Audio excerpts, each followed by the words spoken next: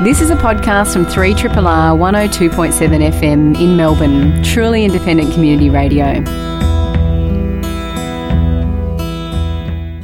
Hello and welcome to Plato's Cave, a RRR film criticism show and podcast. I'm Paul Anthony Nelson, and joining me in the cave tonight are Her Satanic Majesty, Sally Christie. Welcome. And on the bass guitar, slow hand, Cerise Howard. Hi, Paul. I don't know why I decided to trade solely in... I want to be called Her Satanic Majesty always from now on. That's my title. Every week. Yeah, for me, slow hand is a bit of an Eric Clapton guitar vibe. That's unfortunate.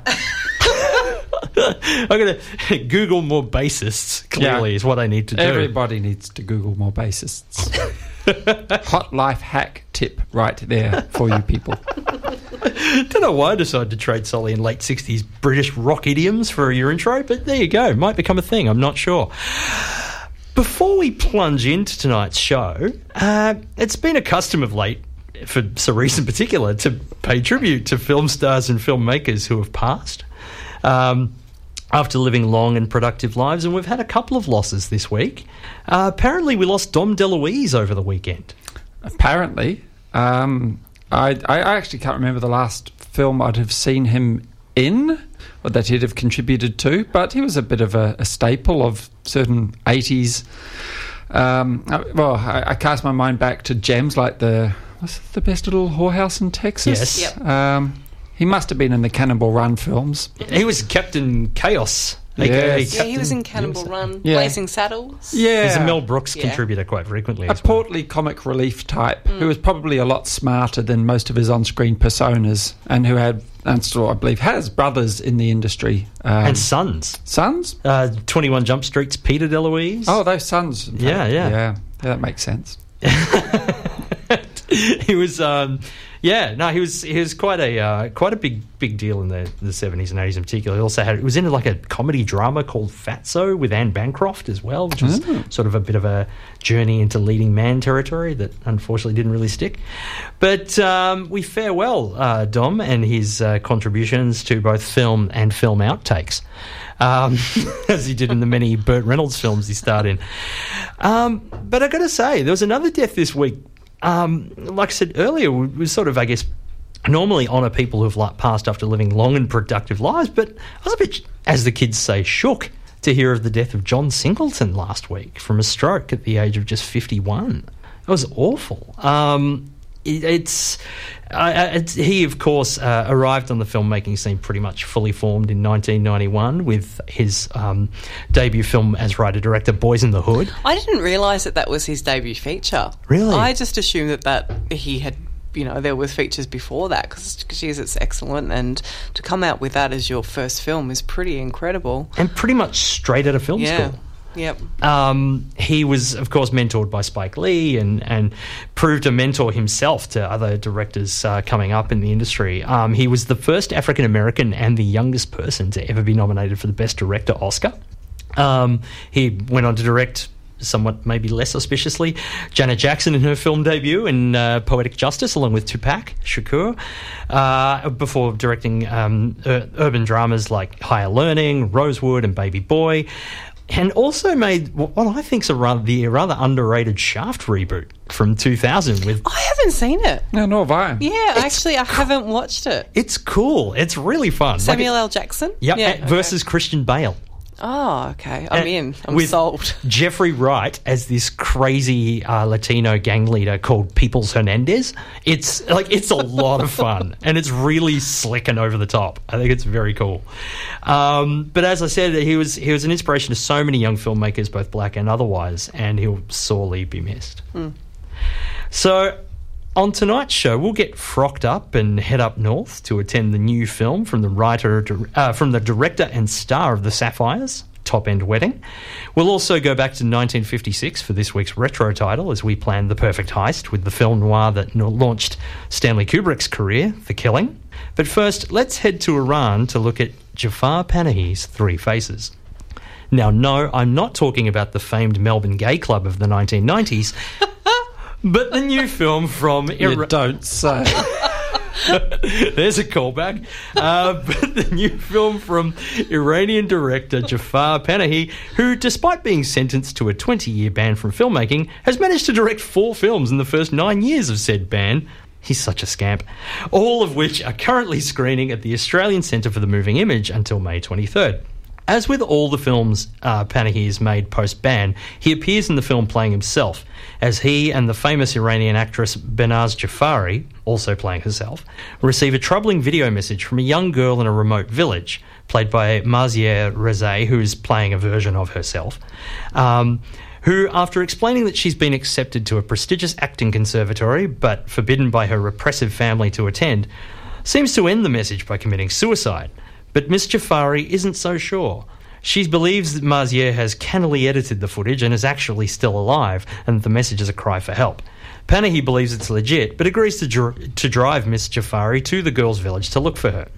Will they find Marzieh alive? What does all this have to do with rural Iranian attitudes towards actors, or the history of Iranian cinema pre- and post-revolution? Sally, did you enjoy this road trip into the history of Iranian cinema and artistic expression, or did you find, or did this find you thumbing a ride the other way? As if I'm going to thumb a ride the other way with this film. It was excellent. I know, it's pretty hard to write a counterpoint to that one. But the opening to this film is so powerful, and yeah, that really sort of blew me away. It's such an interesting sort of comment on, I guess, his imprisonment, where you kind of see him going around in circles in this car. Where's he going? And, you know, which is sort of reflective of his situation in real life. But I found this really compelling. The seriousness of the situation at the start of the film with the young girl, who we're not sure if she's committed suicide or not, I really liked how that sort of then becomes quite brushed over. And there's this kind of bickering about what's, if it's been edited or if it hasn't been, and that kind of becomes the key focus and not necessarily whether she's actually died. Because that really heavy beginning to this film, it was like, where can this go from here but be something that's really dark? And it's not. It's really quite upbeat and funny, and it's so weird. It's like, how do you go from that that's so bleak to being something that is almost quite uplifting and really charming? Yeah. Well, he's an extraordinary presence on screen. There's always been a very rich humanism in his films, and it comes across in his persona, even though his persona is possibly subject. Like everything in his narrative universe is, even before he was banned from making films, everything has been slightly subject to being able to be viewed through a few different layers, really. His is a very richly layered cinema. It's always been very interested in the lot in life of women, and he made one of my favourite films with an ensemble female cast, and that's Offside, this extraordinary film he made about some women who just simply want to see a soccer match. They're all soccer obsessives and are desperately keen to see a World Cup match between Iran and I think it's Bahrain. And that film blurs, as so many of his films do, and this one more than ever, this new one, blurs fiction and non-fiction by, in that case, the match that they're trying to break into is actually happening as he's shooting it. And they're genuinely not allowed into the stadium because there's a law saying that women cannot attend football matches. It's a man's domain, and they resort to all sorts of trickery to try to get into the stadium. And it's incredible and funny and warm. And he's always had that just almost peerless talent, I think, for deriving warmth and sympathy for the quite unreasonable lot in life women have over there, and other people who suffer unreasonably under a restrictive regime. And in this new film, trying to unpeel all the layers in it, I don't even know. Well, I know where to begin. I don't know where to end. Yeah. At the very outset, and we don't see him for quite a long time in the film. He's driving, but we see the actress he's driving who's very upset with him. She suspects that he may even have engineered this whole situation to get her into a new film that he is, of course, not allowed to make. Shortly after that, he actually gets a phone call berating him from his mother, who is pretty keen to know whether he's making another film or not. And, of course, he fibs to her And I just don't know how meta that fib is, whether he's genuinely lying to her in the moment, that's a real phone call, or whether it's just a fib within the universe that of the this film's narrative, and so on as it goes through this really engrossing and I think actually really important film.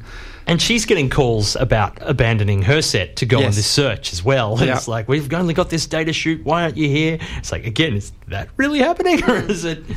Well, who knows? And there are things here I need to do more homework on. Probably many people who see this film might feel that, whether they know much about Panahi or not before seeing the film, and it certainly helps if you know something of his plight. But just the rural areas they go into, he gets upbraided by one of the first people he stops to talk to for not speaking Turkish. Yeah. And I don't quite grasp the significance of that, but he was actually told off for not speaking his native tongue. That was actually how he was told off. And I sense there's a lot in the mix here that is perhaps a bit more opaque to, say, Western audiences than it might be. Well, I'd say to domestic audiences, but this is not a film he could possibly have made for a domestic audience because he's not allowed to make films. Does anyone, I might be being naive with asking this, so he's released 4 films since he's had this ban imposed on him. How was that happening, and is anyone aware of the repercussions of this, or, how is he getting this media out there without... Oh, there's a great story for that first film, which he even called This Is Not a Film, to highlight the fact that he's not making films, which he is in fact making. And that one was smuggled to the Cannes Film Festival on a USB stick hidden in a cake. What flavour cake I don't is know. it? That's the truth. Yeah. I've heard that. Yeah, I heard that from the Australian distributor. Yeah. And it's interesting. Like I keep imagining this Hogan's Heroes style situation. Like they just keep Jafar, what you keep doing, and like shaking their fist at him. Like, how do they not know that they're premiering across the world? I mean, they can't be shown in Iran. Yeah. So they never show up there. But overseas, like they're opening Cannes, they're winning prizes. He's a big deal. How do people not? Well, he's even starring in them, so it's not like someone, let's say someone in Iran in government got a hold of this film. There's no mistaking him in it. It wasn't me. It wasn't me. Yeah, it wasn't me. This could have been directed by anybody. You can't give the Shaggy defence. Yeah. And what's more, he gets more brazen with each film. Like the first one's in his house, the second one's in his is on a beachside in a house he owns, I believe. The third one, he's driving around pretending he's a taxi driver, and now he's driving around further out with an actress, getting out of the car and interacting with people. Like it seems like each one he takes another step further. But I think you're right. I think there's a lot of local subtext here. But I think even without a lot of that, I think it's still really entertaining. I was the premiere, the screening that I saw, was introduced by somebody who was a bit of an expert. Oh, so Anne Demiguero? That's correct. Yeah. Mm-hmm. And she was talking about there's a few things in there, particularly with the way that the Iranian, a lot of the people in sort of rural Iranian areas and sort of older culture, I guess, disparage actresses and actors and call them entertainers. Mm-hmm. There's a line where somebody calls Banaz an entertainer, and she's like, I haven't heard that for a while. And it's almost like a lesser form, almost, like next to stripping or something. I don't know. Well, then that's reinforced when we hear tell of there's an older actress who was a star of films before the Iranian Revolution of 1979, who was, horror of horrors, somebody who danced on film. I mean, she's really considered somebody who's morally transgressive and is a pariah in a little village in the middle of nowhere. And that's really telling. And we don't see her. Well, we can't, because her name's Shadzeh. And her visage is still not able to be shown in Iran. So that's why she's always filmed from far away. So there's a character who stays in her house for a while, and we only see her house in a very long shot, and then we see her sort of walking back and forth a little in this long shot, and then we see another scene of her in a painting later on from the back, making images herself, but not photographic ones, and not of herself. And there's that's running through the film too. This thing of actors who were banned. Pre-revolution actors who were banned post-revolution. Like, there's quite an amusing scene regarding a movie poster in a foreskin, which involves somebody talking about one of these actors as well. And that's the thing, that it is really engaging and entertaining, and Jafar Panahi and Behnaz Jafari make a fun double act. They're always kind of needling each other, and I thought they were great together. Their chemistry was excellent. I loved how they bounced off each other. Could be Albert Finney and Audrey Hepburn. Yep, absolutely. It isn't, but I mean, it's a nice thought. A remake, Two on the Road. This is an interesting interpretation of Two in the Road. But back more on the topic again. The important cultural aspect. Yeah. Yes, Cerise. Yes. Well, this business of suicide that is very explicitly actually shown, whether it's real or not at the very beginning, is something that other parts of this film reminded me of another film concerning that subject, which had to come at it extremely delicately and in the end very reflexively. Abbas Kiarostami's film Taste of Cherry, which may have been a Palme d'Or winner at Cannes back in the 90s. And Kiarostami and Panahi were closely associated. I think Kiarostami helped mentor Panahi and may have written a script for The White Balloon, one of his earlier gorgeous films.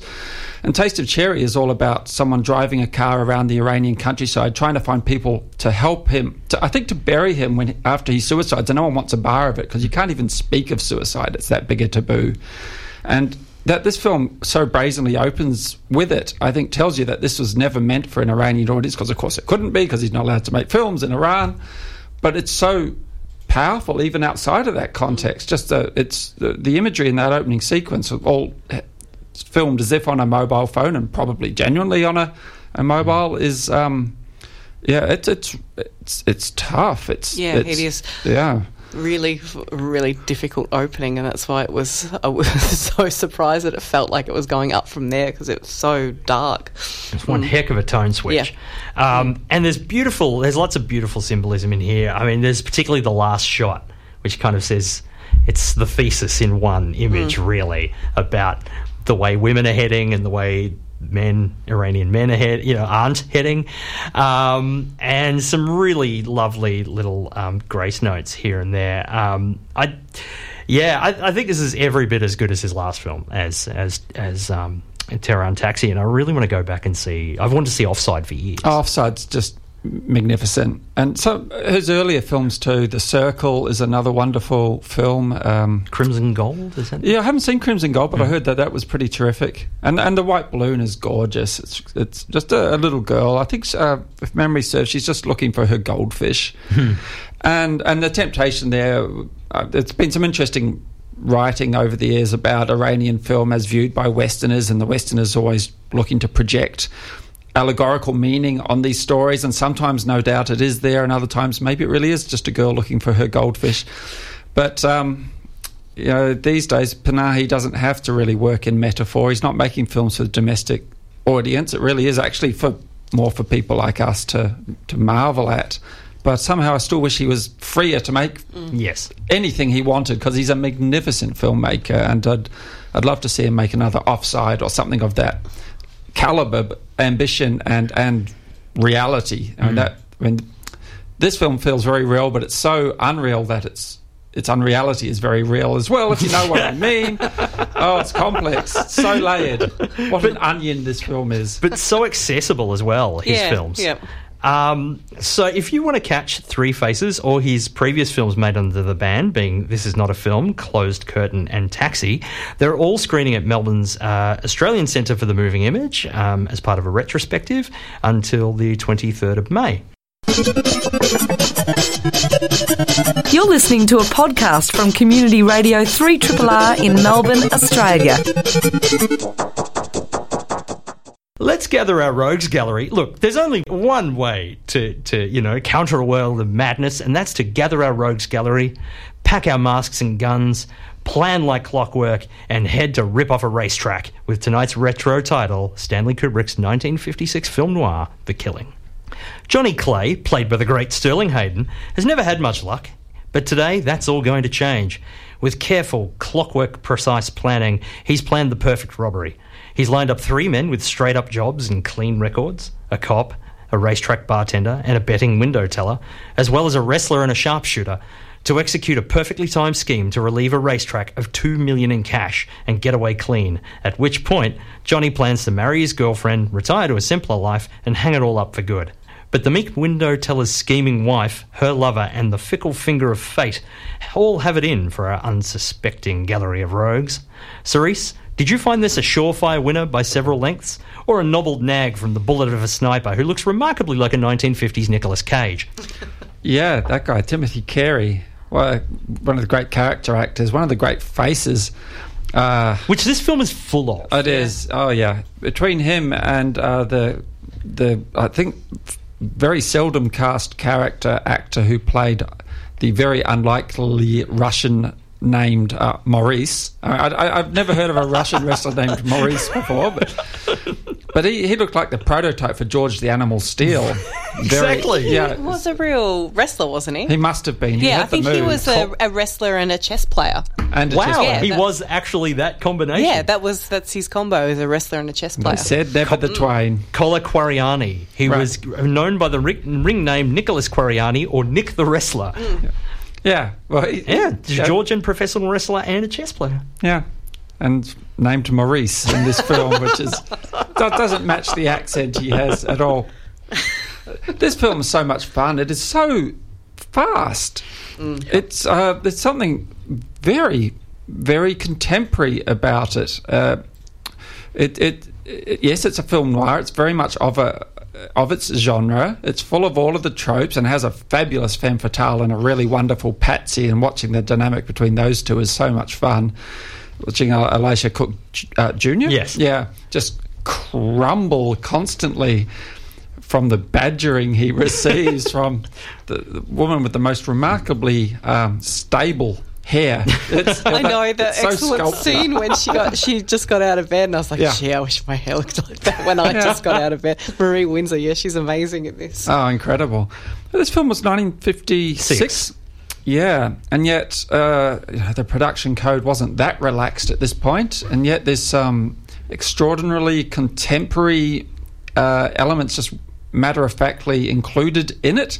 A double bed. Yeah. Not that Patsy and Femme Fatale would have had spent a lot of time there. What were their characters' names again? Sherry and George. And George, yeah. Yeah, but just that was matter-of-factly in shot was interesting. There's, that's really violent. The killing of the title, yes, they're going to try to make a killing. We know this is vernacular, but ultimately, this is a really bloody film, and it's just hard to imagine that the US censors didn't have any troubles with it. But Paul, you might know rather more than I. Did this go through the studio system, or was this actually an indie? It was an indie that was picked up by United Artists, because it failed quite badly when it came out, didn't it? It did commercially, but I don't think it did critically, because it caught the notice of Kirk Douglas, who then hired Kubrick to direct Paths of Glory, and the rest was history. But it's the kind of film you could only make outside the system, but yet somehow United Artists picked it up and managed to release it through the system. And it's so, its non-linear structure is something like we did not see in Hollywood cinema at that time. Keep the fact it's, going back and forth. This might be the tightest. I often call this the tightest film I've ever seen. There is not an inch of fat. The thing does not stop moving. It is. Yeah, I would definitely agree with that. That's one thing that I really love about this movie, is how tight it is and what a neat little package it is, and how every minute of it works perfectly. It's quite stunning. It's 85 minutes, and it has film. I've seen films with 2.5 hour storylines that have got less story than this, and it's almost like a heist the way it's constructed. It's like, we're going to do this, but before this you need to do this, and then we'll do that and do that. But before this you do that, and then you need to be here and you go here, and with that kind of patter. And it's so Kubrick wrote the screenplay. Kubrick to this point had made just 2 self-financed films, Fear and Desire, which was shot for $6,000 but finished for 40, and then Killer's Kiss, which was a noir, which was made for 75,000 and was a lot less kind of elegant than this. And Kubrick had written the screenplay to Killer's Kiss, and for The Killing he adapted Lionel White's crime novel Clean Break, but he hired another crime novelist by the name of Jim Thompson write the dialogue. And Jim Thompson, as you know, is the writer of The Killer Inside Me, as well as many other works. A master of the sharp, salty tongue. And the dialogue shows. It's just, like Marie Windsor and Alicia Cook Jr. are so great together. And they were they're in a number of films together. But this one, the zingers she fires at him are just amazing. The first scene when she's on there, God, it's just incredible, isn't it? He's just taking it, like punching back. And yes, his face just looks, withered, and she's wonderful. And he's like an adult baby. Yep. Like he's got these big eyes. Well, Sherry, if you feel that way, and she's just playing him like a violin. And then there's scenes like, Sterling Hayden is in 4 of my top 40 or 50 films of all time. Like he's in he's the police captain in The Godfather. He's the mad author in The Long Goodbye. He's the crazed general in Doctor Strangelove and this. And he has a way with just putting together words in a line. Like it's just when he goes on that whole speech of like, if you to Marie Windsor's character, if you can keep your trap shut and stay out of it, you can make money, plenty of money, and George will blow it all on you. He might buy himself a 5-cent cigar. And then she's like, well, what kind of wife would I be if I let him blow all his money on cigars? It's just, I just adore this film. And it's almost, it's a little controversial, but for me, this is, I oscillate over the years, but this is almost my favourite Kubrick film. Really? I just think mine's A Clockwork Orange. What's your series? Ooh, could be Dr. Strangelove, but this is magnificent. Yeah, it is. And this is. I've watched 2 Kubrick films in the last couple of years, each time for this show, and the other one was Barry Lyndon. And as elegant and gorgeous as that film is, it's not a patch on this, just for fun. And this film's just, it's so hard-boiled. And yet it has elegance. So some of these camera movements, these tracking shots are extraordinary.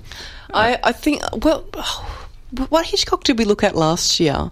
We looked at, God, I can't think of it now, but we looked at a really early Hitchcock, and it's interesting when you say look at an early work of a master and you see them finding their feet. But, like you were saying, Cerise, with this, there's so much greatness already established in this movie, and just the storytelling in it, like we all mentioned, is superb. But one thing that I think is another outstanding thing about this film is how it doesn't take audiences' intelligence for granted, which, because, we're getting narrative conventions developed back then, there was a lot of explaining that happened, like the end of Psycho and things like that, whereas this film was like, no, the audience is smart enough to get this. We're going to tell this in a different, a non-linear fashion, which still feels like really fast, still keeps you on your feet today. And, I think that's one of the strengths of this. And just the way that Kubrick can also jump around from genre to genre is just such a mark of a master. He's amazing. I don't imagine he could have been quite as obsessive as he would later become. I can't imagine he because this was an indie after all, and he wouldn't have had the big budget behind him to be the Kubrick he became famous for being later on, where he'd ask people to do the same thing 100 times just to get the shot. And I don't know that was necessarily an exaggeration. Here, there's nothing here that feels like a shot out of place either, though. So he must have just been in the zone.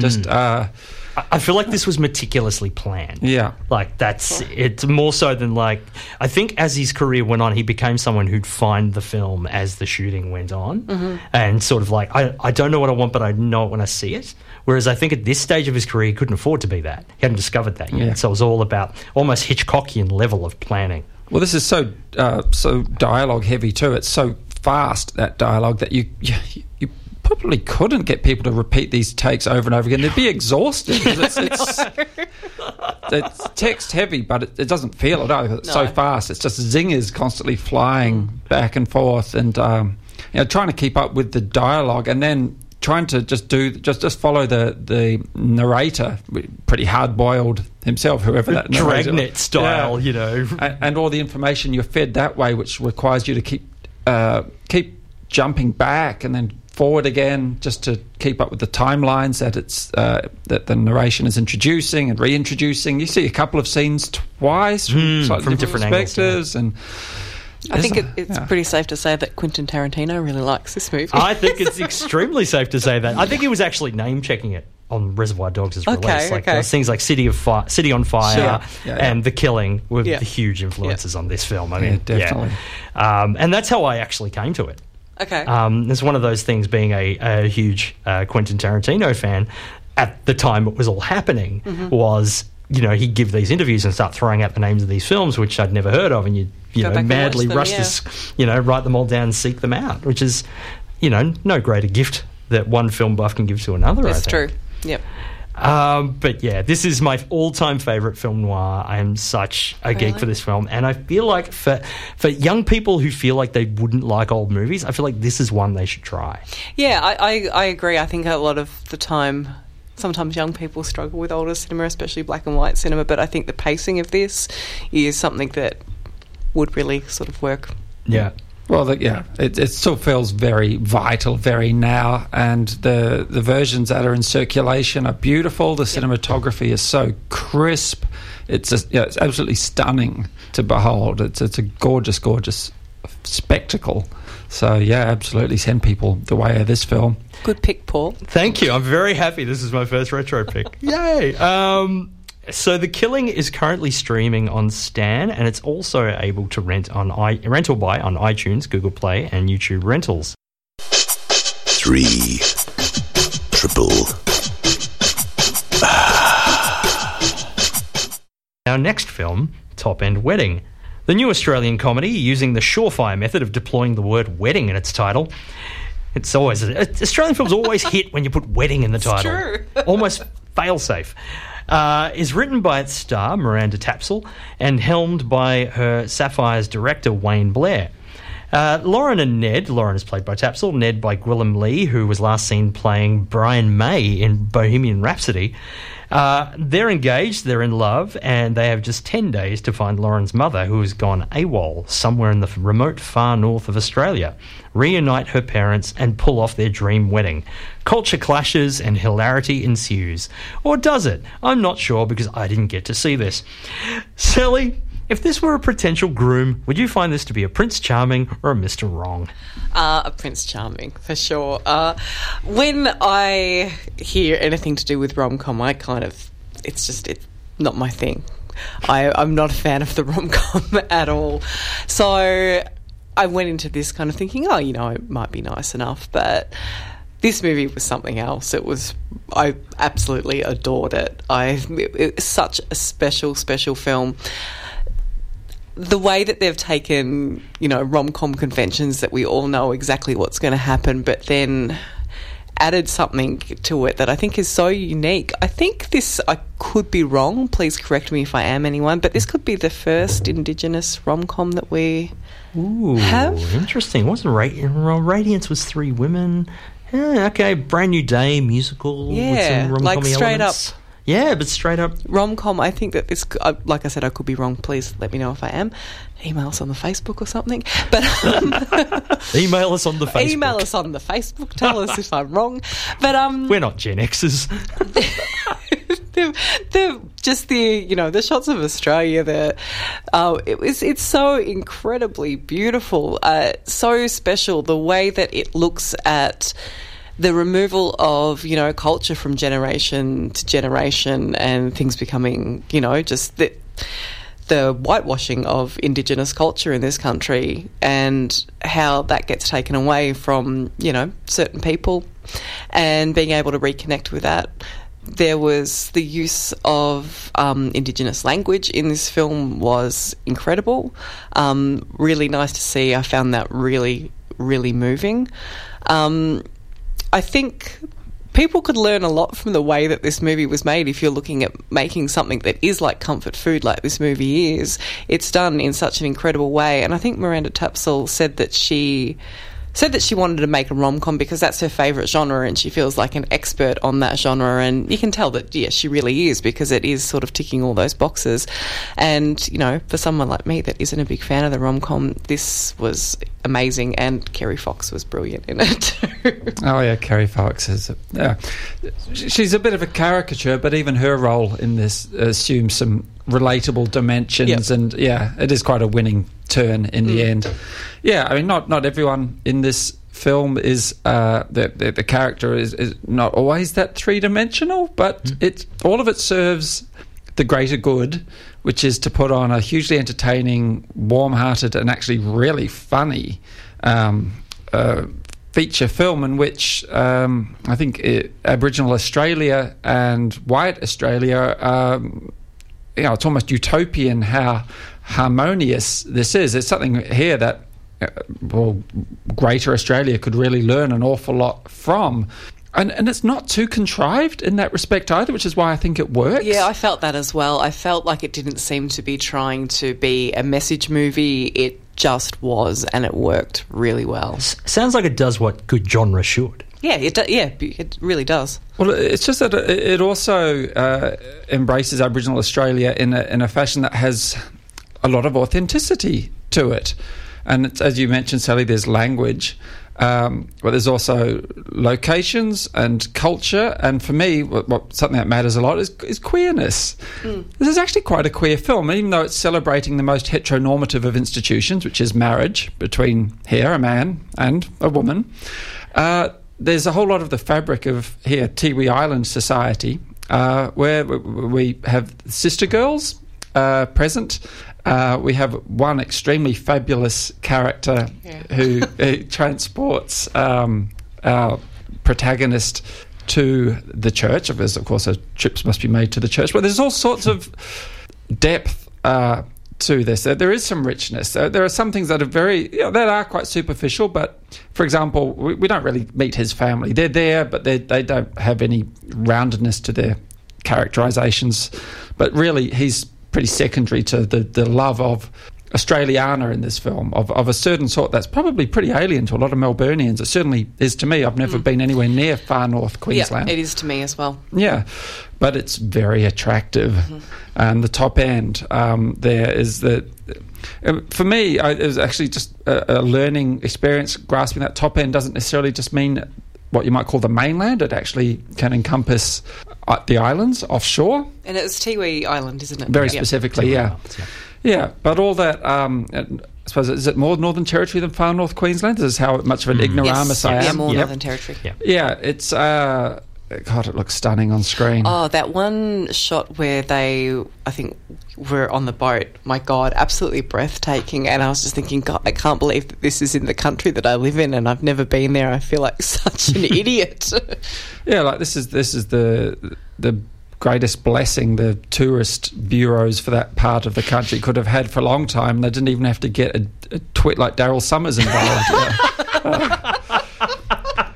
What joy for all Australia. The only thing that would have made the movie better is a cameo from Daryl Summers. the words "a twit like Daryl Summers" should be mentioned more often. Well, gladly. Though it would be a bit off topic ordinarily. But yeah, like this is... I came out of this film buzzing. It's a really well-earned high. And I think this film should go gangbusters at the box office for all the right reasons. Yeah, I think that too. And I have a good feeling that it might. Yeah, you feel it in your waters. I can feel it in my waters. And yeah, it really should. It's so deserved. It's just a really nice piece of comforting cinema that, you do come away from feeling good. There's a few good turns from supporting characters. Also, I had a good cry. Did you have a good cry? I did, yeah. Was it at the repeat hearings of that particular yacht rock classic that... what was it? If You Leave Me Now? Yeah, If You Leave Me Now. Yeah, it was that. I went in the cupboard and cried when I got home. I considered playing that tonight. Yeah, thank you for not playing that. Otherwise, we'd all have had to have gone and found a pantry to lock ourselves in and have a good teary interlude on our lonesomes. Yep. It's so very sad. I see it's got my Sapphire's crush, Shari Sevens, as well. Yeah, well, there's a terrific supporting character cast of characters, and Elaine Crombie, Ursula Jovic, Hugh Higginson was the man I was groping about for his name, who plays the pantry dwelling. Dad. The pantry dad. Yep. Yeah. Oh, look. I found this moving, but most of all very, very funny. Yeah. And it's the film Australia needs right now. I think that too. And that's the thing. It's, you know, it had the some would say misfortune, some would say counter-programming of coming out a week after Avengers Endgame. But there's the thought that it will have legs and might. Surely. Well. And I mean, those films couldn't be more poles apart. Exactly. One would think. And surely people could only go and see Avengers so many times in that first week before. Surely they're over it. Am I wrong? I mean, really? No, hopefully this will be playing for weeks and weeks to come and will gain some real traction because it absolutely deserves it. I think it's a lot more.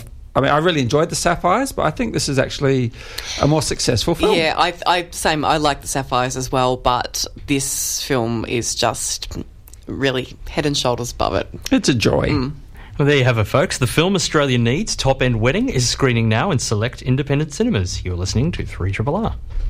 Art of Justice is a panel discussion exploring the intersections of art and the justice system, featuring leading new media artist Bindi Cole Chocker and contemporary artist Ching Ching, alongside community art experts and a local magistrate discussing how progressive justice solutions are often the most creative. Art of Justice, 6 p.m. Tuesday, May 14 at Neighbourhood Justice Centre in Collingwood. Entry is free. To book, head to neighbourhoodjustice.vic.gov.au. NJC sponsoring RRR. A new exhibition at Heide Museum of Modern Art celebrates the 35-year collaboration and achievements of artists Janet Birchall and Jennifer McCamley. Temptation to Coexist brings together works from the 1980s to the present and reflects Birchall and McCamley's ever-expanding repertoire of mediums. From painting and sculpture, photography and printmaking, to neon light and textile works. Temptation to Coexist, Janet Birchall and Jennifer McCamley at Heide Museum of Modern Art. RRR sponsors. You've been listening to Plato's Cave on 3RRR with Cerise Howard, Sally Christie and myself, Paul Anthony Nelson. On tonight's show, we discuss Three Faces, which is currently screening at the Australian Centre for the Moving Image, The Killing, which is currently streaming on Stan, and Top End Wedding, which I've been informed is screening at both All Good Independent and more than a few multiplex cinemas as well, Village and Hoyts. So make an effort to go out and catch that one. You can listen back to the show within half an hour on RRR On Demand. Check out the songs we played on the rrr.org.au Plato's Cave page right now. Subscribe to the Plato's Cave podcast via iTunes or wherever else you find your favourite podcasts. Next week, we'll be digging into Agar, The Night Eats the World, and our retro title, Jack Hill's Spider Baby, or The Maddest Story Ever Told. A huge thank you to Faith Everard for editing the Plato's Cave podcast and Carl Chapman for panelling the show. This has been a podcast from 3RRR 102.7 FM in Melbourne. Truly independent community radio. Want to hear more? Check out our website at rrr.org.au.